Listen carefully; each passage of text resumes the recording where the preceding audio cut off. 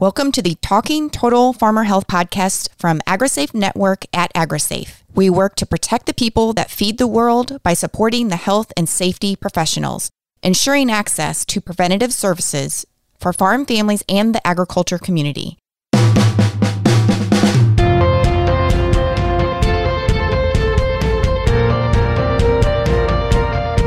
Hi everyone, I'm your host Carrie Portell, and today we are going to talk about youth safety in ag. Now this is a broad topic and it's one that is important year-round. So we're going to start off by talking to Chris Shivers, who will talk about 2 youth safety programs that they have in Mississippi. And then we will end by talking to Marcia Saltzwiedel, who will give us a comprehensive overview of important health and safety topics for youth in ag. All right, so let's get started. Chris, thank you for joining us on the Talking Total Farmer Health podcast. Can you go ahead and introduce yourself to our audience, please? I'm from Hattiesburg, Mississippi. I grew up in a small town called Columbia. Been with Farm Bureau about 24 years and worked in the ag and safety field for 17 as a safety specialist with Mississippi Farm Bureau. And a few years ago, I got asked to come over to a regional manager spot, which we manage county activities and help our farmers do what they need to do. And I am the past president of International Society for Ag Safety and Health, 2013 and 14. Wow. So could you maybe tell us a bit about some youth health and safety practices in your state? In South Mississippi, we do a lot of the farm safety days, educating our mostly 5th graders throughout my region about health and safety and just agriculture in general. This generation that's growing up now, this probably 4th generation removed from the farm, and them learning about agriculture and learning about where their food comes from is a big importance. Another thing is you've got these kids that grandma and grandpa have a farm and mom and daddy work in other jobs, and dad gets a tractor out there to do some stuff, mowing, and trying to educate them about that piece of machinery, how, the dangers that are involved and how they can get hurt, and, just ways to be careful out there on the farm. Yes, that is so important. It's not just kids who live on the farm that need to learn safety, but it's any kid in the community who might live around farms and agriculture, whether it's about safety in a work zone or around machinery or around livestock. We have a lot of cattle in our area, and kids are showing a little more. That's where a lot of our kids get involved with livestock, is through the FFA and 4-H livestock shows, and they're out, learning about cattle there. And it's not a big majority of our area that has, but there's a lot of, mom and pop operations that may have 10 or 15 head, because grandpa had it, dad's got it, so we've got some out there. And then these other kids, it's just they've gotten involved in 4-H, and so they've started showing and then learning the safety with that. In rural Mississippi, everybody's got a 4-wheeler or utility vehicle or side-by-side. That's where we have a lot of injuries occur there. A lot of the kids think it's not going to happen to me. It can't happen. I can give you some experiences from my life and, other people that I grew up with, known through Farm Bureau, that it just something weird happened and it cost them their life, or they got injured real bad and, changed their lives forever. Right. It's really important to share our stories so that they understand the need for safety and that it truly can happen to anyone at any time. Are there any other practices or programs that you would like to mention? One thing that we started several years ago was what we call a Fatal Vision program, to educate youth about the hazards of drinking and driving, and we implemented the texting and driving involved in it. And we kind of borrowed this program from Arkansas, where they had some go-karts and they did some work there, and we decided to go with the golf cart. We ride with the students, which was sometimes a challenging event. They would put on these goggles that would simulate being intoxicated, 0.08 to 0.10, where in Mississippi it's 0.08. We'd go through some of the legal consequences that could be involved in drinking and driving, and we'd go to the schools and we'd ride with the students through the course and just trying to educate them about those hazards and how it affects them when they do drive, because a lot of these kids think, I'm 15, 16 years old, I'm 16, I just got my license, I can, I'm bulletproof and I can do, and that's the most dangerous time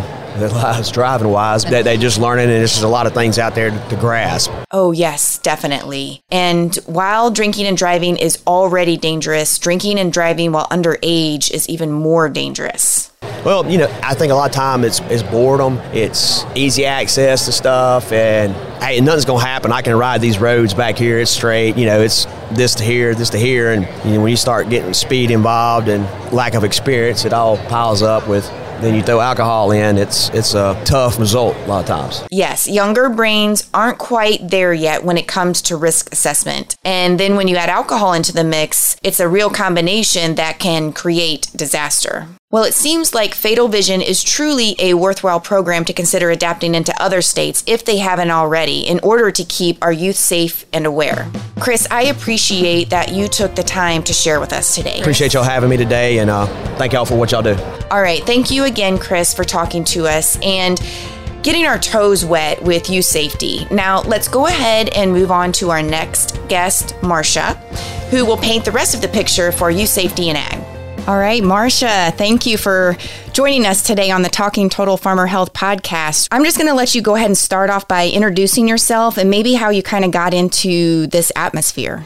Okay, thank you. Well, my name is Marcia Saltzwedel, and I am a project scientist and a youth agricultural safety specialist at the National Children's Center in Marshfield, Wisconsin. I grew up on a farm and loved every moment of it. It was fantastic growing up that way. Lots of great memories, lots of great friendships. So when I saw a job opening at the National Farm Medicine Center in Marshfield, which the National Children's Center is a part of, it kind of felt like a really good fit for me because I loved growing up on the farm, and I can't think of anything that's more precious to any families, but especially farm families, than their children. And so the opportunity to be able to work to help protect those kids was just an opportunity that was too good to miss. Yeah, I can totally attest to that. You know, anytime you hear of some kind of tragedy happening and it's a child involved, like the entire community's heart just breaks. What is the current setting for youth health and safety in ag right now?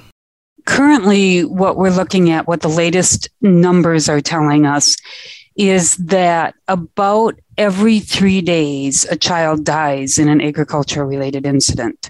Some of these kids are working, some of these kids are not working. We also know that more youth die working in agriculture than all other industries combined. As far as injuries go, we know that every day in the United States, about 33 children are seriously injured. Now, when we're talking seriously injured, we're talking that if they were adults, they would be off of work because they were injured so seriously.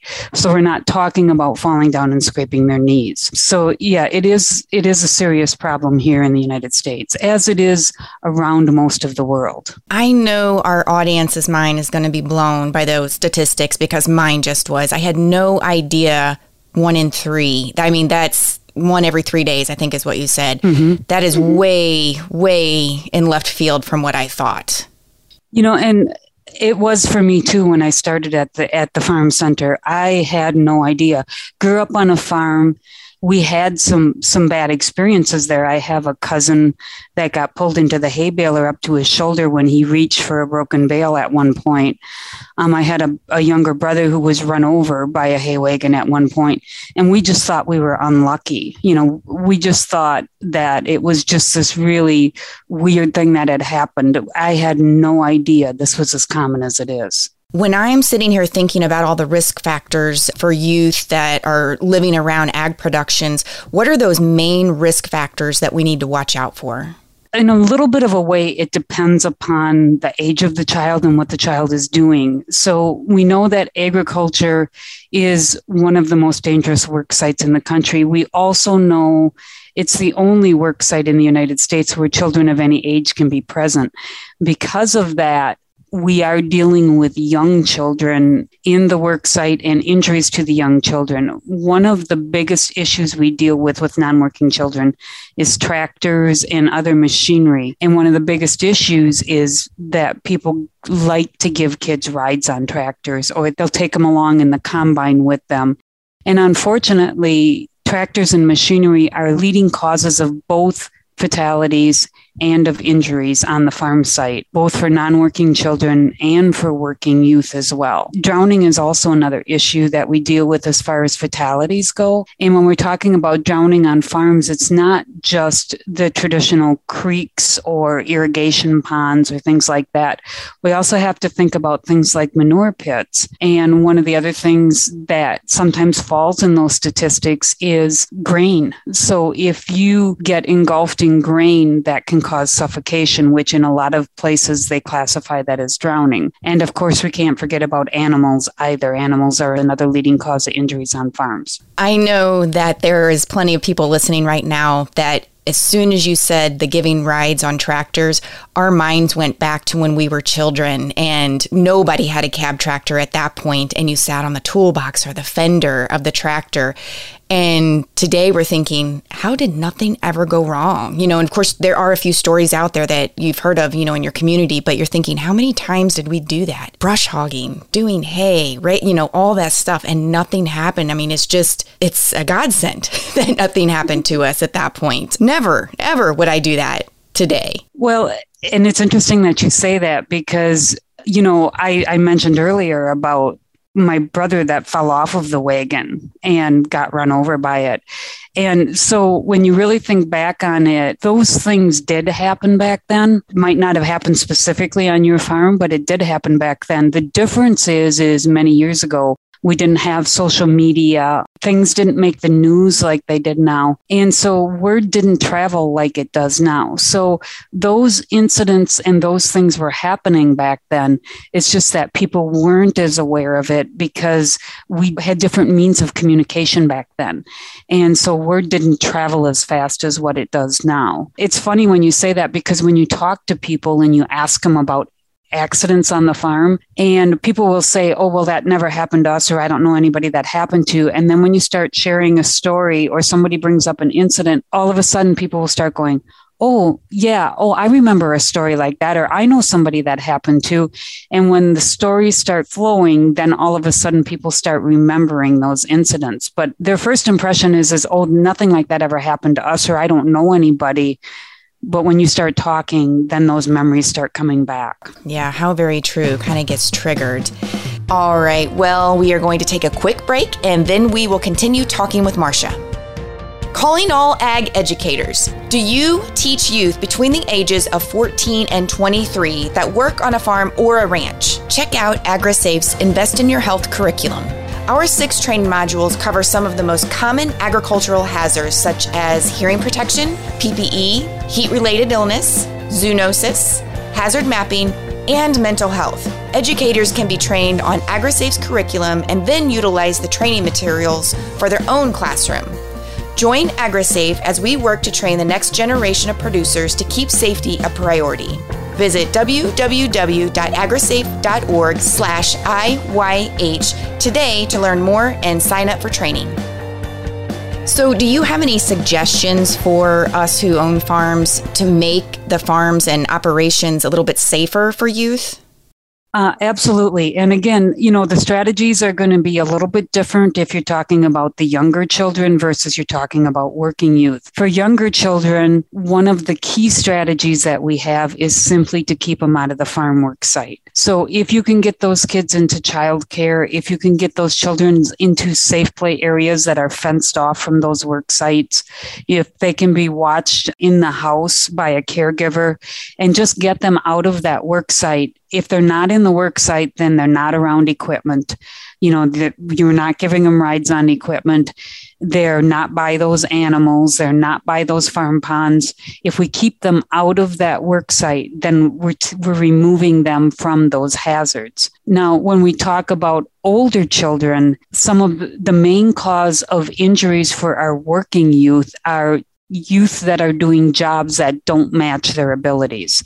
And I remember this growing up. I remember my parents had us convinced that we were smarter and we were faster and we were stronger than other kids our age because farm kids were just better. And to a point today, I think that I still believe that to a certain point. But I do know that the studies have shown us that parents do tend to overestimate the abilities of their children. And so if you can actually assess what a child is able to do, not just physically, but also mentally and cognitively, if you can actually match that child's ability to that task and assign work that's appropriate for their abilities, we know that we can reduce injuries by over half of our working youth just by doing that. Wow. And so that is a lot. And we have work guidelines that can help you to do that for over 50 different tasks. But then the other strategy that we also recommend, whether we're talking about young children or even working youth, is good supervision and good rule setting. There has to be guidelines, there has to be rules, and they have to be supervised in these environments. Yeah, I know that there's a lot of farmers out there that you're always short on help, always. And I know, like, being put in the truck or on the tractor at 6 years old, you put it down in low and you say, just drive in a straight line, as you're pulling the hay wagon. Many of us are going to raise our hand and saying, yep, that's how we started.